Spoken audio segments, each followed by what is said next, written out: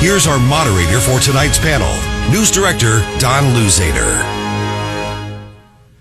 In a given evening, around 800 people in the Springfield metro area of Greene, Christian, and Webster counties are looking for a safe shelter to spend the night. And for many who find that shelter, the long journey to safety, security, and stability is just beginning.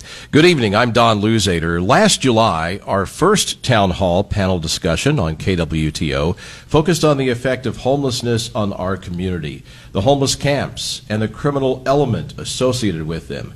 What's being done to get people to want to seek help and getting them off the streets, and how could we do a better job getting them the resources they need to find assistance?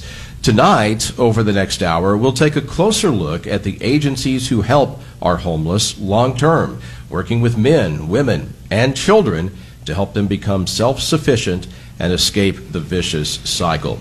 We're pleased to have you join us on our live broadcast tonight on 93.3 and AM 560 KWTO. We're also doing a Facebook Live of this event tonight. You can find us on the KWTO Facebook page.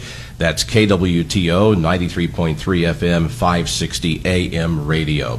Our panelists tonight, Nate Schluter, Chief Visionary Officer at Eden Village, Malia Spencer, CEO of The Kitchen, Michelle Garand, Vice President of Affordable Housing and Homeless Prevention with Community Partnership of the Ozarks, and Cindy Van Buskirk, the Program Manager for Housing and Veteran Services with Catholic Charities of Southern Missouri.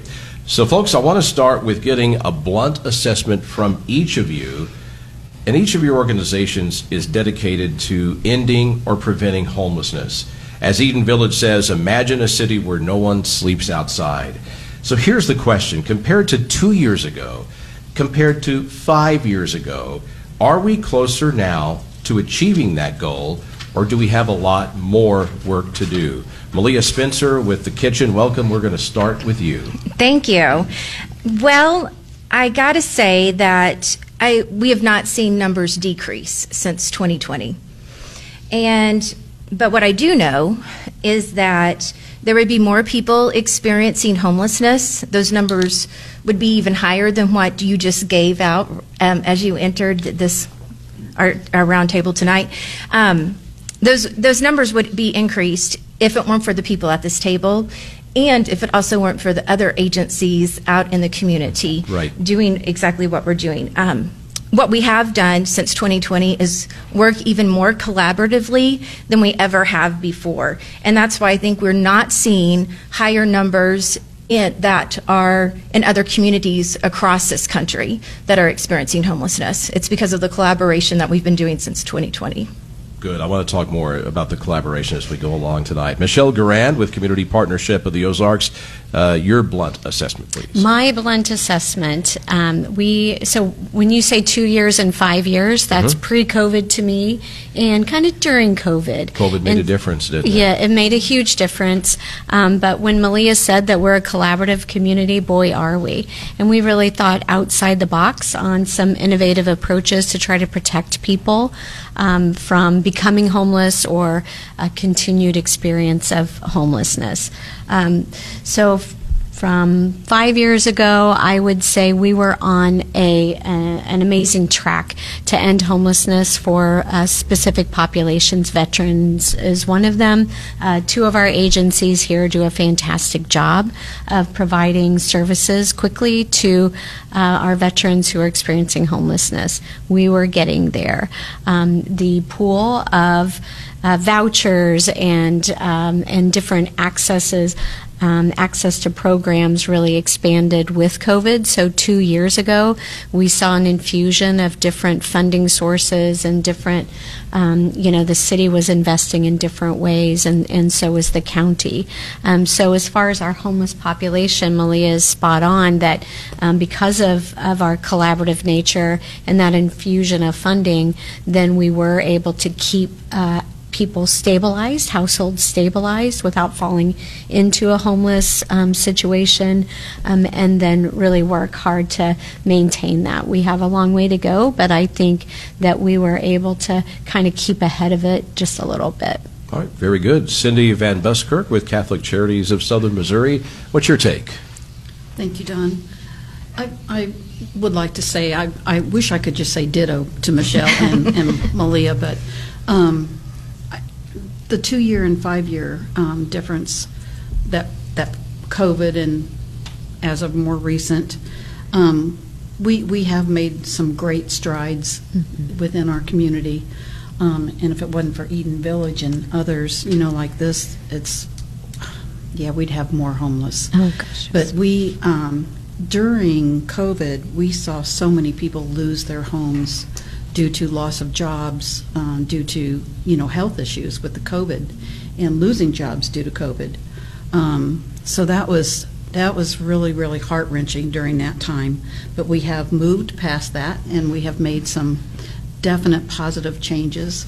With our agency, we do receive grants where we can help those who are homeless or those who are at risk for homelessness, and that is, I think that risk of homelessness is one of the biggest pieces that we really feel in all the counties that we serve. Keep them from getting out on the street, keep them where they're at, or at least help them get into a new place pretty quickly when they're at risk. Nate Schluter with Eden Village. How closer are we to being a city where no one sleeps outside compared to where we were 2 years ago, compared to where we were 5 years ago? Yeah, I think 5 years ago there was definitely some serious momentum.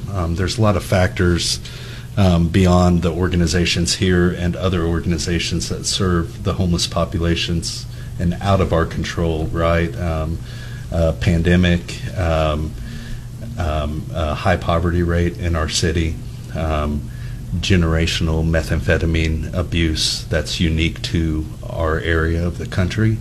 But I think that every time we put somebody in a house, every time the kitchen builds another development, every time community partnership or Catholic Charities is able to use a voucher to get somebody off the streets, every time we build another village, the way to address homelessness is obviously with homes, and the victories are every day in this community, one person, one home at a time.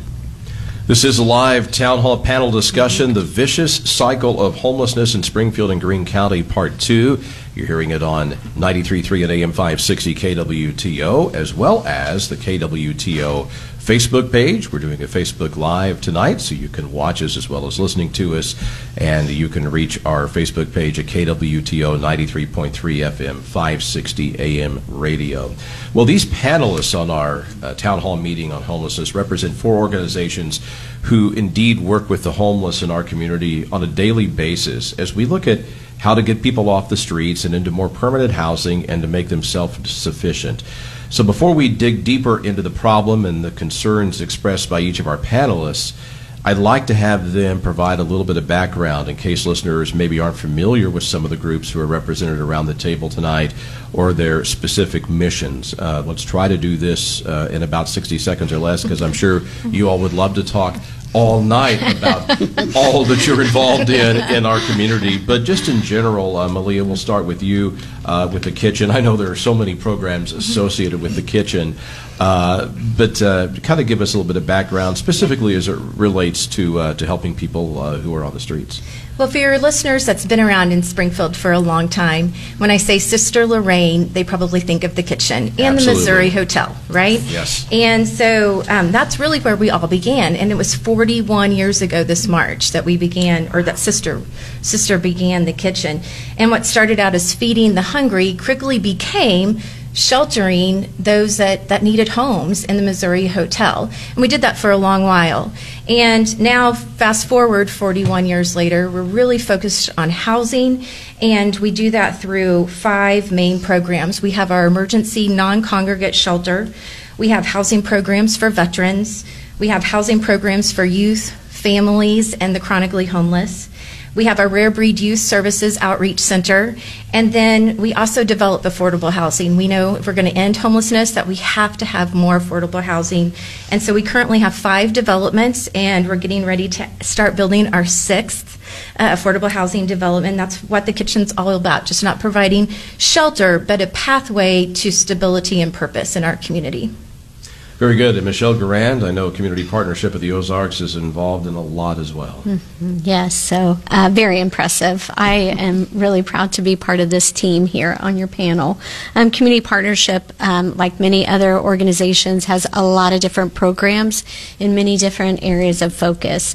For today, what's relevant tonight is that Community Partnership facilitates the Ozarks Alliance to End Homelessness, and also the coordinated entry system. So we are contracted with the City of Springfield to provide that regional planning approach for Springfield, Greene, Christian, and Webster County. So we get to sit in a room with heroes and ask, what is the challenge? How do we define it, and how can we fix it? And we've done a great job as a team doing that. The coordinated entry system provision of our agency is One Door. And so One Door provides the assessment for services for all federally funded shelter and housing programs in that Tri-County area. And we provide those direct referrals when these agencies have openings. So we work very closely together on a daily basis. Very good. Cindy Van Buskirk with Catholic Charities of Southern Missouri, what should our listeners and viewers know about your organization and how they help the homeless in our community? Okay. Well, locally, we do serve 39 southern counties, but here locally, we do have our Life House, which provides homes for those women who are pregnant and homeless, and they follow them from the time they're pregnant until that baby is a year old, and then they even have aftercare. And we have had over 138 babies born very healthy. Oh, so that's one of our most pride and joys, biggest pride and joy. We also have various grants. We have case management teams who help. We focus mostly on homeless families for our regular housing development programs. And then we also serve veterans, homeless veterans, and those at risk of becoming homeless too. And we also have another program where we help those veterans who are jobless to maintain and hopefully develop lots of new skills to stay employed. So that's been a newer program for us. So that's been it's so needed here. It's so needed. And we also we do some general case management too for clients who need longer term. If the funds run out, we can continue case management with them. Good. A lot of things that you're able to do, and I hear a lot about grants and money. I want to talk more about money because you can't do a lot of this without money. I mean, Nate Schluter with Eden Village. Nate, I'm very impressed with how popular Eden Village has become, and it's something that really Springfield is the headquarters of, but it's not just in Springfield. Eden Village is really something, and that concept is being used all over the place. Yeah, we license the trademarks and copyrights for Eden Village to 11 other cities outside of Springfield and 10 other states. And the first other Eden Village opened up in Wilmington, North Carolina in June, and there'll be one in Kansas City, Kansas, Tulsa, and hopefully Mountain Home, Arkansas opening up this year. So there's lots of development happening, but really we're laser focused on our local community, and our mission is to build relationships and communities for our homeless friends, and our vision is for Springfield to be a city where no one sleeps outside, and we primarily do that with two different programs. Eden Village, which is permanent supportive housing for people that are chronically homeless in our area. Once they move in there, that's their forever home, effectively ending homelessness for them. And then we have the Revive 66 campground, which is a nightly stay, we're laser focused on helping people get a good night's sleep there.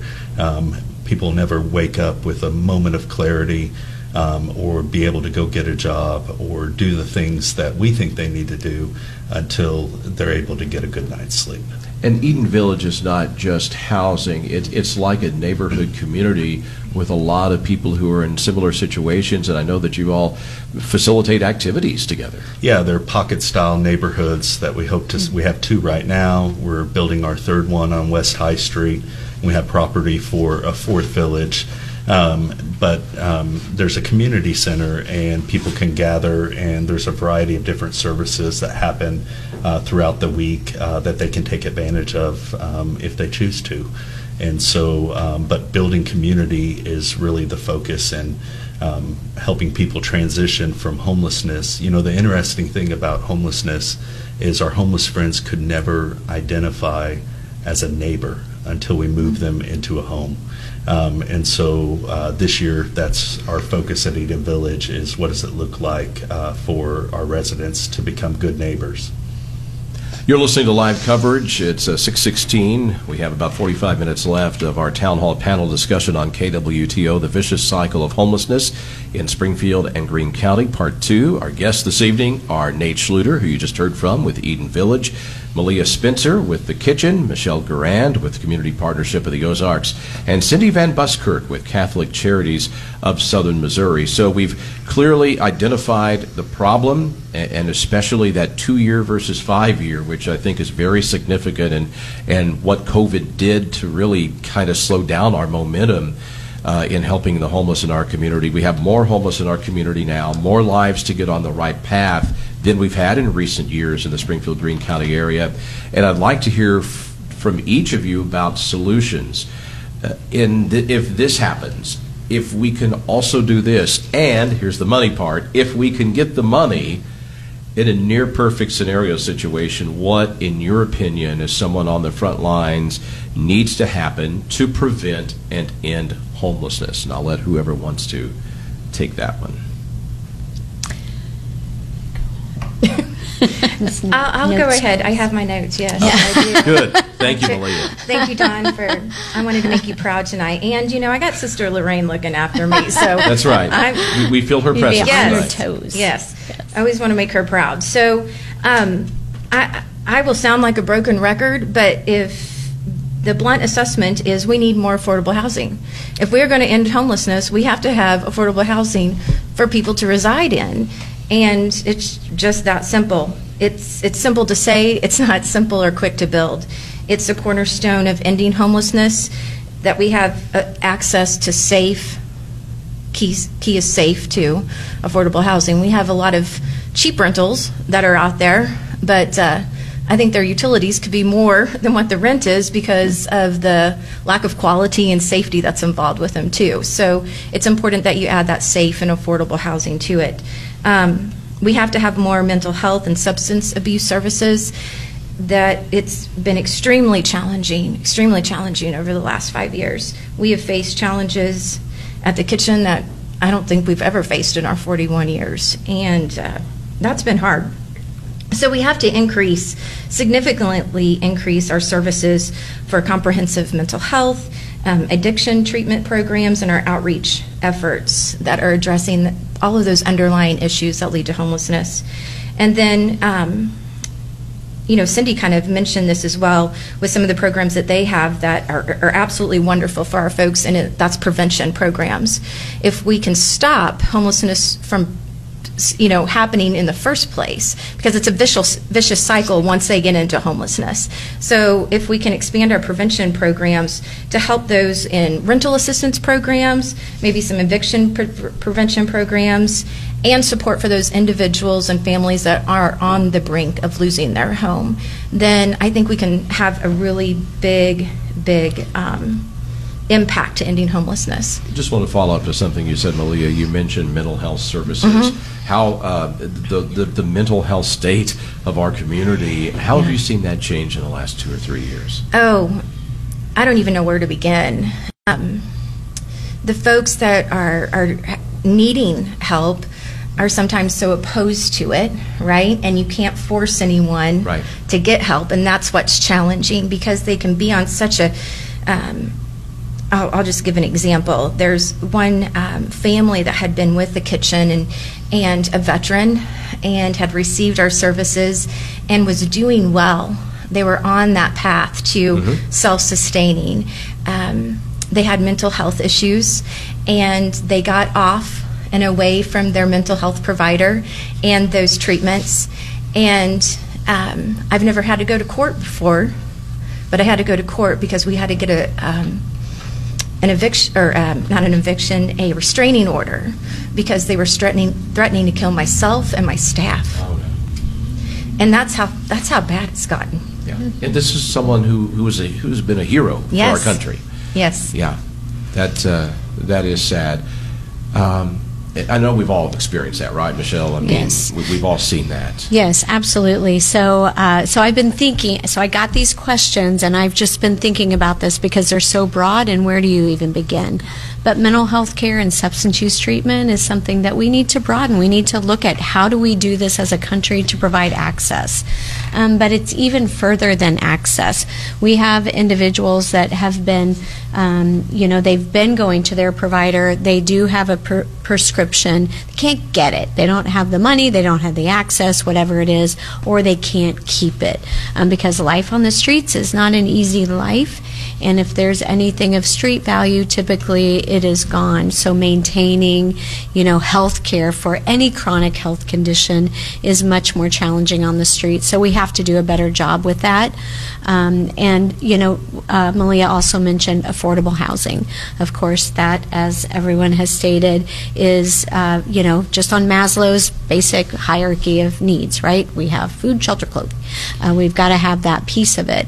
But some changes need to happen with our city ordinances and our city codes, and the city is just now taking a look at those. And so everyone here at the table and more have a voice in what that looks like, because if we wanted to provide emergency shelter right now in our community, it would be very challenging just because of that.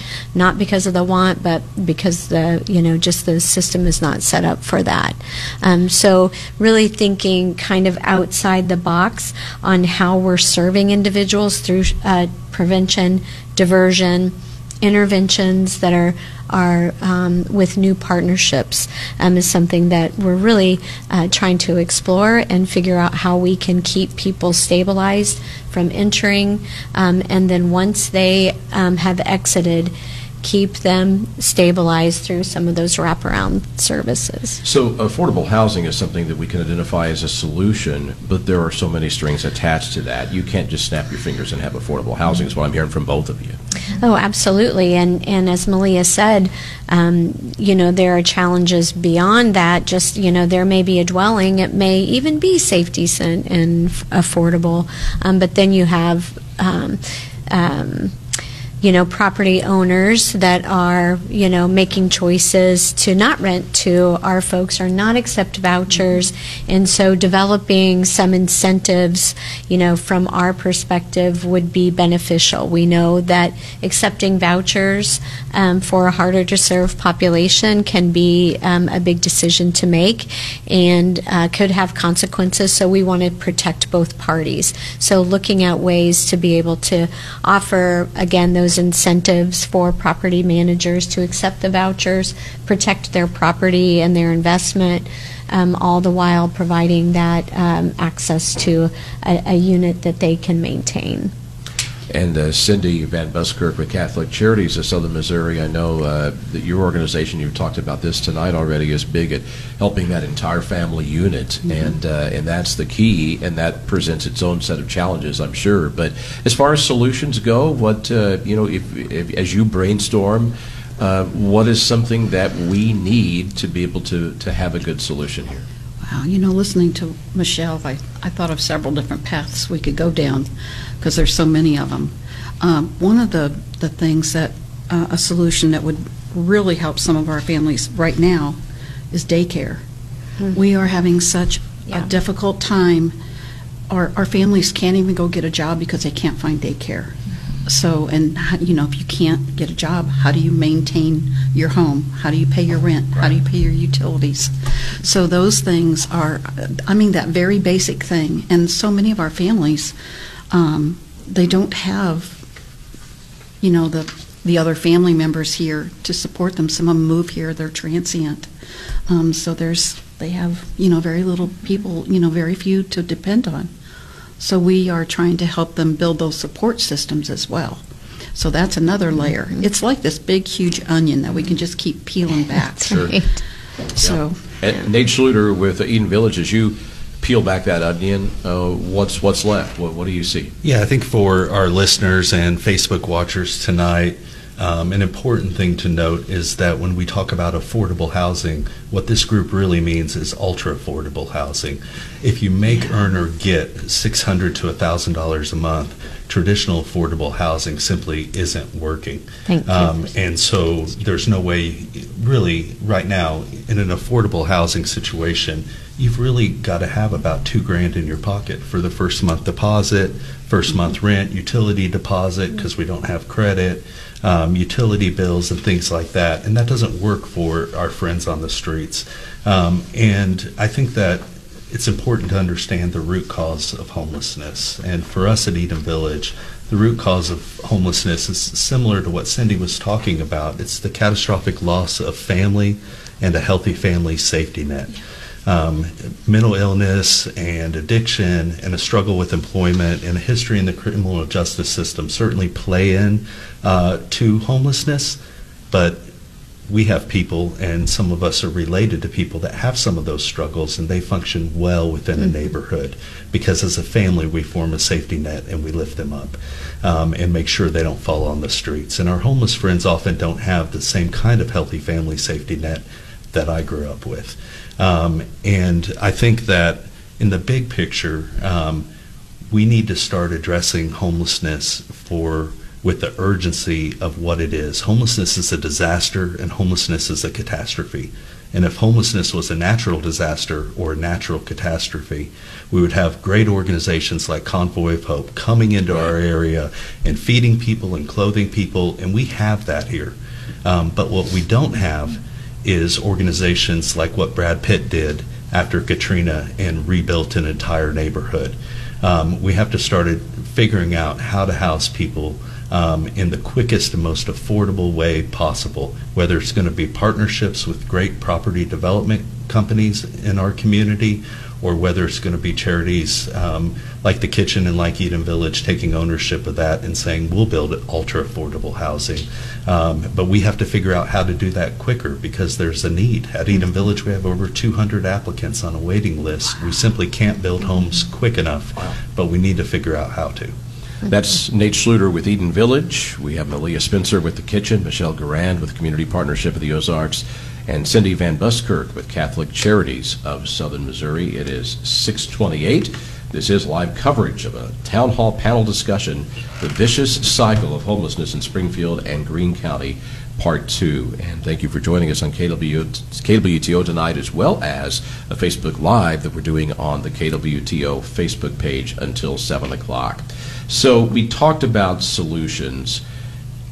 Each solution has its own unique set of challenges that go with it. Now, some of them we identified when we talked about the solutions, but what other challenges are there? We said, okay, affordable housing. We talked about a few challenges there. What are some of the obstacles specifically that each of you are facing in your organization? I would guess money is one of them, but that's just one of them.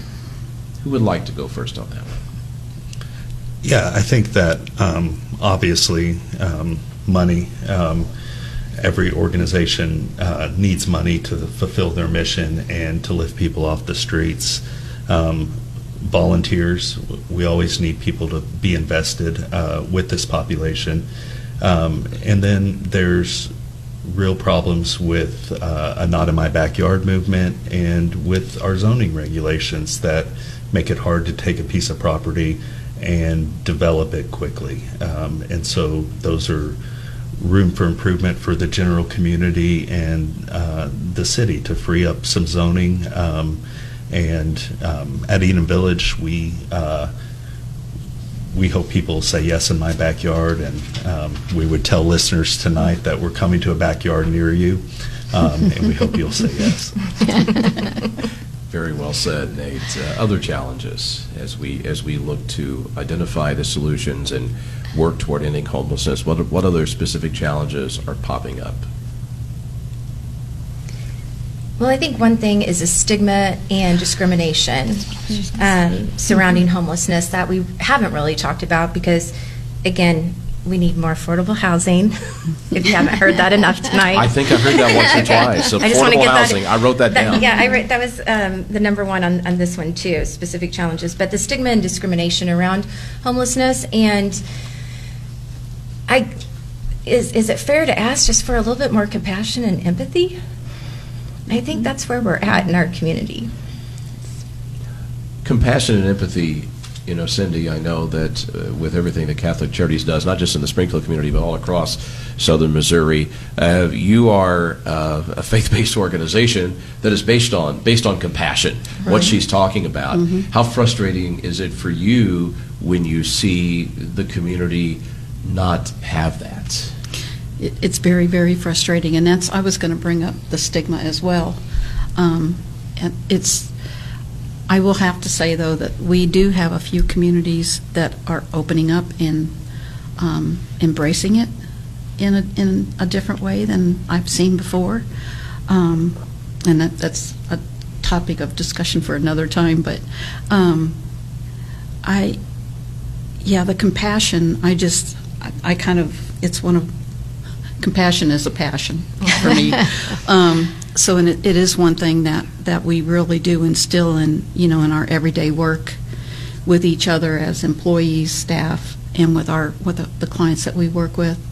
And those that we have so many folks come to our doors that we can't assist for one reason or another. They're not eligible. And that compassion needs to be extended to them as well. And we do that every day. And I just wish that more communities could open up that compassion door and let it flow. Because Nate Schluter, it seems like of all of the things that are getting in our way of solving our solutions, using our solutions to solve the problem of homelessness and ending it in our community, you would think that compassion would be the easiest one to solve because we're all capable of doing that. But that's not always the case, right? Yeah, I think everyone in this room tonight has had a moment where we crossed an invisible line and we reached out and started talking to somebody that was homeless, that looked different and smelled different and lived different than us, and we started a conversation and we embraced them as an individual. And so if people don't have money or they can't volunteer, a compassionate thing that we can do is, when we see people, is to acknowledge them as human beings, right? We can't drive around our city anymore without seeing somebody that's clearly homeless. But oftentimes we turn our head, we look the other way, and to acknowledge a person as a member of our community and a human being brings us one step closer to helping them have the dignity that they're going to need to survive on the streets that night. And sometimes, Nate, it's probably just as simple as saying hi to someone. Absolutely. And wishing them a good day, right? Yeah. I mean, it doesn't have to be anything hard, right? Right, yeah. But you never know. It might lead you towards building a relationship and volunteering somewhere, or getting in this game and making a difference. You'll never know from our perspective what God has for you until you embrace the poor in the community. Let's specifically talk about resources now. We've identified solutions. We've identified challenges that we're facing. What resources do we need? I know zoning regulations was something brought up. That's an example of a resource that we need. Financial, manpower, time, anything that would help with the mission. What are you all thinking in terms of that? What other resources do we need to be able to take that next step here in the Springfield, Greene County area? I think that Springfield has some very talented for-profit business owners, and a lot of this responsibility falls on the nonprofits. But ending homelessness is great for everybody. And the more talented people in our community that we can all surround ourselves with, architects, developers, builders. We need people coming to the table with ideas, and we're all open to ideas, and the more people at the table and the more that the community joins and works towards this, the quicker it's going to happen. Cindy Van Buskirk, one of the resources that I listed there was time and giving of time. I know that we can never have enough of that, can we? No, we cannot. No. How does that work as far as with each of your organizations? If someone is listening to this tonight and they're saying, you know, I want to be that person to have compassion, I want to be the person to reach out, I want to be able to give of my time and to help this, how can they get involved? We have a volunteer coordinator. Well, good. Well, you're And, fancy. you know, even if somebody can volunteer for 4 hours a week, 2 hours a week, it would just mean so much. Give me an example, Cindy, of what that volunteer would do. Oh, gosh. Probably several different areas, yeah. but kind of maybe I mean, take us through a few general even ones. doing gardening and lawn work. I mean, we have a vegetable garden that helps to feed our women at the Lifehouse. So we have a lot of volunteers that come and help do gardening. We have a lot of volunteers that do drive them to doctor's offices and stuff, because most of our women do not have vehicles. They come and rock the babies. Gosh, all kinds of, they can do filing for us if they love to do office work, all kinds of, you name it. There's a job to suit your There's- talent if you're that's listening exactly right now right. and want to help That's out, exactly right? Ladies, Michelle and Malia, what other resources do you need help with? Well, one of the solutions that I failed to mention, so don't tell my boss, is something called the O'Reilly Center for Hope. So the O'Reilly Center brings together 20 different agencies that are all working on housing stability and financial stability. So Catholic Charities, for example, is a partner agency that comes on board. These two individuals are referral agencies that we connect with to get people housed. So that is a huge solution, because we're looking at that employment piece, mental health piece, legal, all of those community sectors, or the community wheels coming together to really put our arms around an individual to find out what the challenge is leading to that, and then how to stabilize as they exit into one of the housing programs. So opportunities to assist with that happen right there at the O'Reilly Center. So we have critical care services, so showers and laundry. We provide mail service, so if someone doesn't have their own mailing address, they can have their mail sent to the O'Reilly Center. So with all of those services come volunteer opportunities. So I tell my team all the time that resources are scarce. We've heard that. We don't have a lot of, we don't have enough of anything, but we always have kindness.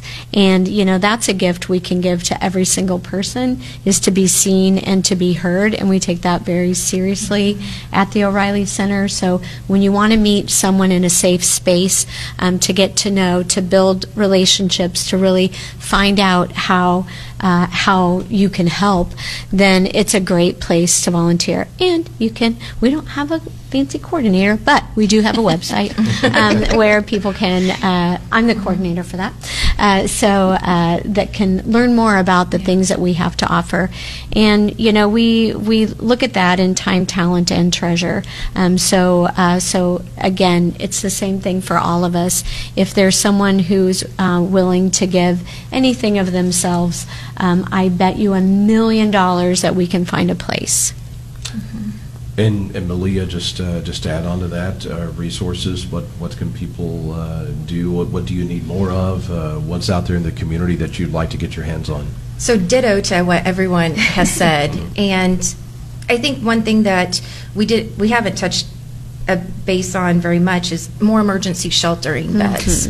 Because obviously we can't build enough affordable housing quick enough for everyone. And so where do they stay until then? And as Nate was saying earlier, that the safe place to let them lay their heads at Revive 66. It's important, and we have a shelter too. I just can't have more than 50 beds in it because that's our zoning requirement, right? And so we need some more temporary solutions or that transitional housing in our community to be able to have a safe place for them to lay their heads. So then they can hopefully get into permanent housing a little bit quicker. I think Michelle said she could help you with that zoning requirement. I think right? she I'm did going to do too. that. I'm going to do that. This is being recorded,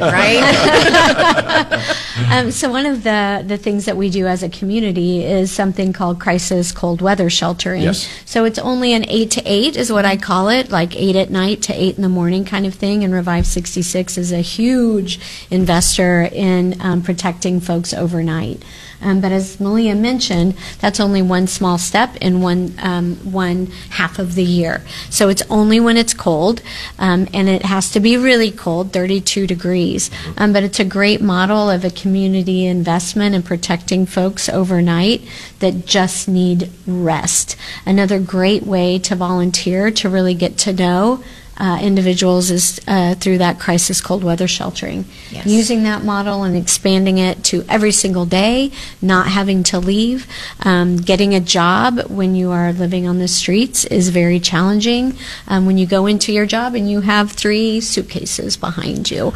So there's a lot of gaps in services that we have yet to fill as a community, and I thank you for bringing that up. That's a big one. Very good. It's 6:41, about 19 minutes left in our program tonight. Live coverage on KWTO of our second town hall panel discussion on homelessness in Springfield and Greene County, and how we not only get people off the streets and into a shelter, into some of the programs that are represented tonight, but also how do we make sure that the folks get the tools they need to become or get back to being self-sufficient. And I wanted to spend a brief amount of time talking about that. I mean, housing is great. It helps. Shelter initially is great, leading to housing, permanent housing. But let's talk about the person. How are each of your organizations equipped to help deal with that individual who may need, a certain amount of counseling, may need just a good pep talk, depending on what their status is? I'm sure that they have various needs. And Michelle, I want to start with you on that. Well, I think it goes back to the O'Reilly Center for Hope. So when they come in to see us and they're experiencing a housing crisis, whatever that is, I'm about to become homeless or I am, then of course we're going to address that first. Can I get you to one of these agencies for an overnight stay, whatever that is? But we all know that homelessness does not happen in a vacuum. You don't wake up and you've lost your family and you've lost all of these things. And so for the O'Reilly Center, one of the things that we did was we took a good look at some of the situations leading to experiences of homelessness or a housing crisis, and those are the agencies that are providing those services there. So when you come in and you do an assessment for shelter, you're also doing an assessment for what else can we do for you. So if that is food stamps, Medicaid, getting you on, getting you into a doctor, addressing some legal issues, employment, that's a big one, and making sure that you're getting connected with some of the new programs that are coming out. That's what we try to do. So a lot of times those slow baby steps are so critical. We've worked with people for 10 years that haven't engaged, but they've engaged in little bits as they go, and we've got some great success stories just based on that. But we have to work as a village. We have to do it together to help one individual and one household meet the needs that they have and the experiences that they're facing. We touched on it a lot at our last panel. We had Freeway Ministries represented, and what a great program that is, because when someone has been incarcerated and they're trying to get back into society, they face so many obstacles that probably our average listener wouldn't even have any idea of. Absolutely. It could be as simple as an ID that is sort of the key to services. And so that's just one thing that we provide at the O'Reilly Center just to get in the door to any of those different providers. Malia, ongoing with people to try to get them to where they can be self-sufficient one day and not be back on the street. I know it's not an overnight thing, but what do you and your staff do to work with people? Yeah, so our heroes at the kitchen are really our case managers, and they are walking alongside every participant at any of our housing programs has a case manager that is walking alongside them during their program with us, and then up to 3 months after they've graduated from a program, just to make sure that transition to self-sufficiency is going to be super successful. And so everything that's mentioned above, and I think Nate mentioned it earlier, is that they didn't receive those same upbringings that we did. And so those case managers really serve as those teachers of life skills, and that maybe they didn't have when they were growing up. And so that's really what makes a difference to the success of our program, is those case managers walking alongside, and everyone has one, whether they're in our emergency shelter or our housing program or even over at Rare Breed. And then we provide that also at our affordable housing developments as well. They may not be in a housing or a typical program, but they are there, and we have a case manager on site to help them with any questions or stuck situations they might find themselves in. Cindy Van Buskirk, talk about Catholic Charities of Southern Missouri, case managers, the real heroes there. Who are your real heroes, and what are they doing to help people? Yeah, our case managers, too, they're our heroes as well. And we do have 2 other programs I failed to mention. We have the reentry, where we work with those who have been incarcerated, and that's just with the Missouri Department of Corrections for here. And we also have a medical respite grant, where women who are coming out, women and men who are coming out of the hospital with no home to go to, we have a program for them as well. So those, we have so many homeless folks who have so many medical issues that this program has really touched so many of them, and this has been a godsend for us. This program, and we have some very, very special case managers that work with our veterans and with our homeless families in general. If we had more money to pay more case management, we would have more case managers, and we would be able to allow these case managers that we have spend more time with each one of our clients. There's that money resource. Yes, there it is. Absolutely. Yes. Nate Schluter, Eden Village is a community. How do we keep the community intact, and how do we keep these people being able to live a productive life in our society? Yeah, so for us, the heroes are our staff. That when somebody moves into Eden Village, they're most likely going to live out the rest of their life in our community. It's certainly not it's about having a place to call home and what it looks like to be a good neighbor. Eden Village partners with other organizations that do what they do best in this community to bring their services into our community center for our residents. What are some of those specific services that people get while they're there? Yeah, so we partner with Jordan Valley. They bring in mobile medical clinics. Burrell brings in case management. Adult Challenge does biblical-based addiction recovery. NAMI comes and does crisis mental health situations for us. So a variety of different organizations in our community come in and put on events and do things for the residents. We weren't trying to reinvent the wheel and do everything. We were just trying to do permanent housing, but recognizing that people that live there and are going to live out the rest of their lives have very real needs. But Eden Village isn't a fix and repair. Oftentimes we think that we serve the chronically homeless, and so those are people that have had serious trauma, and sometimes some wounds don't heal this side of heaven, and so some of our residents, it's mutual all the way around. McDonald's doesn't want to hire them. They don't want to work at McDonald's, and I'll never eat at McDonald's again if they hire them. But that doesn't mean that person doesn't have value, and that person can't be a valid and active and a blessing to our community and a good neighbor.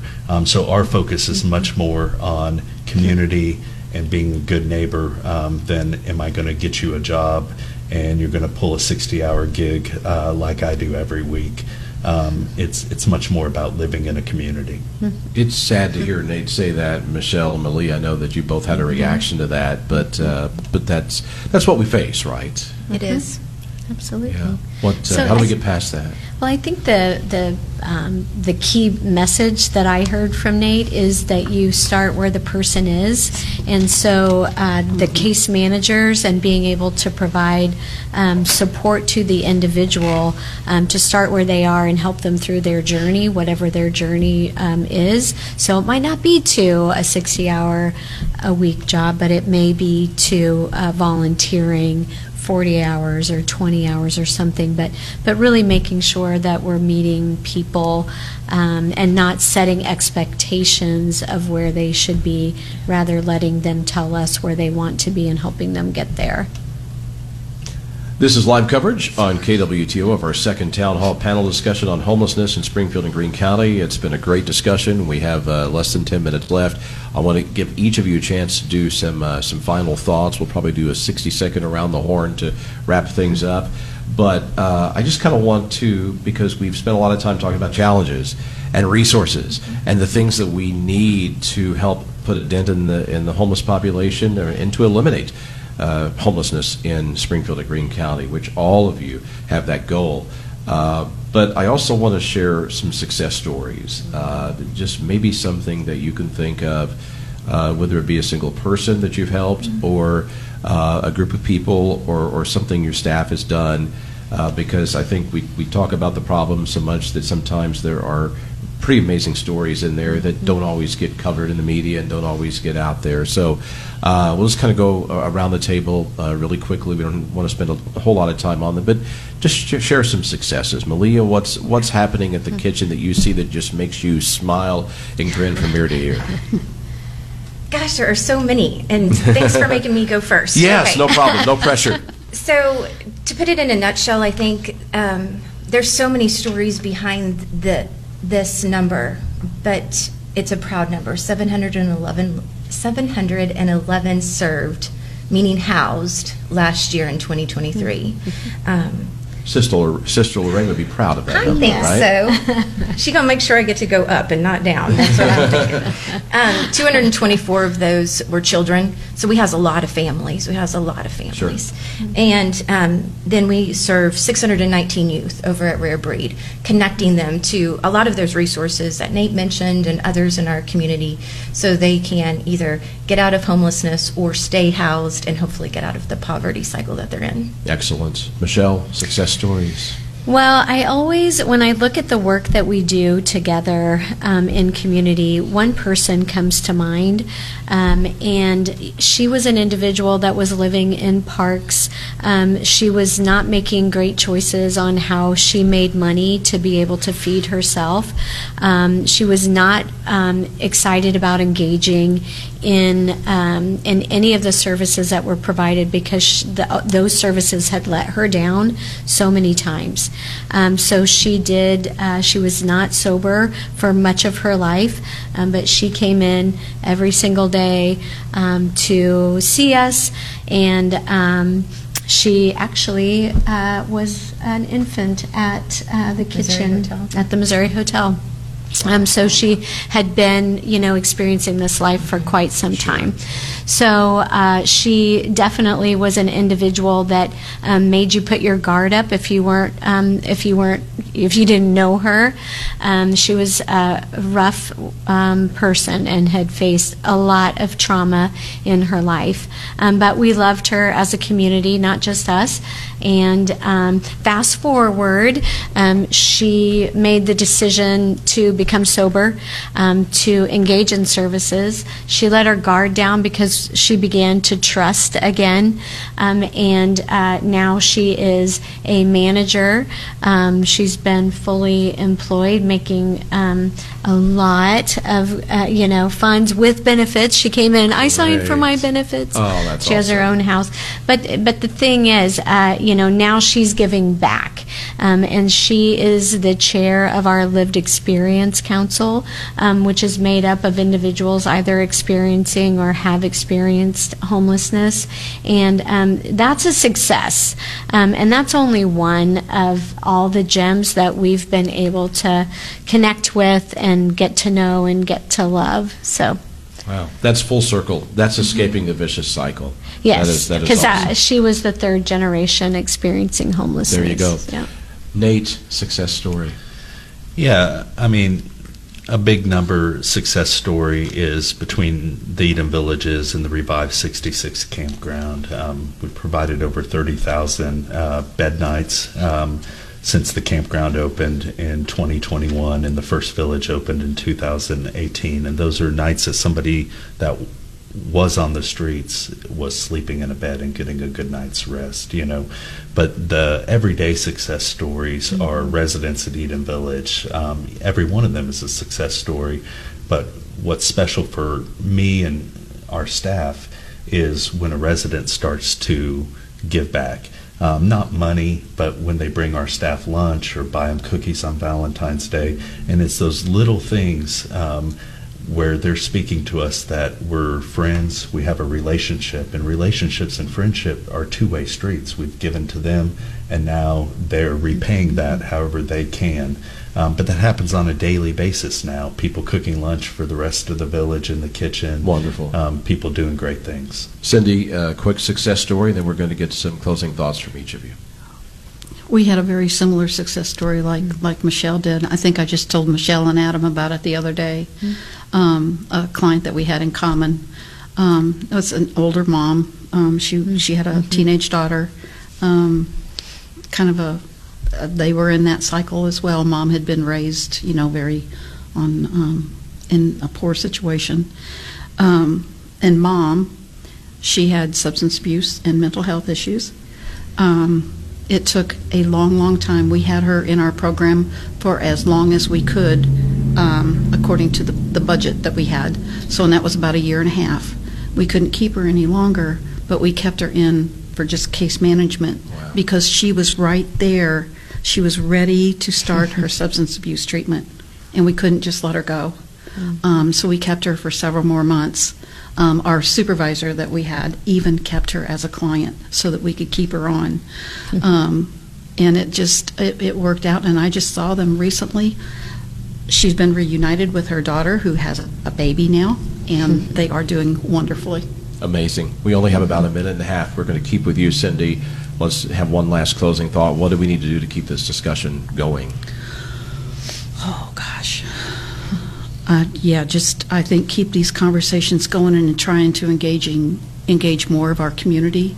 Let's build our partnership. Let's bring in those, our big businesses, and that might have some different ideas. If someone would like to help, how can they get a hold of Catholic Charities of Southern Missouri? They can call. We've got several different numbers, but if they call 417-268-9998, they can get to one of our front offices. Very good. Thank you, Cindy. You're Nate welcome. Schluter, your closing thought, and how can people get in touch with Eden Village?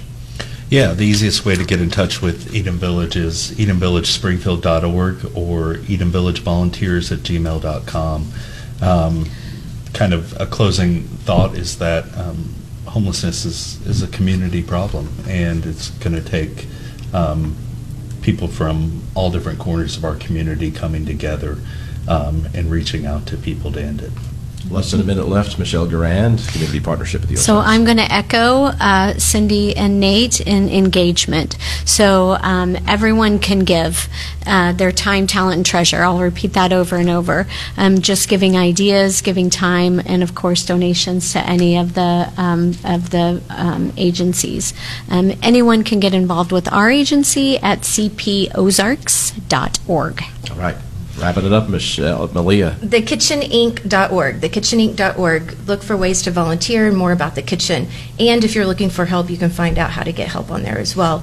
And just thank you. Thank you to KWTO. Thank you, Don. You bet. More opportunities like this so we can talk about the issue and ways to solve it in our community. And I challenge all of us to go say hi to someone. that you wouldn't. Let's do it. Thank you. Thank you all for being here. Special thanks to our floor producer, Garrett Bowles, and our studio producer and chief engineer,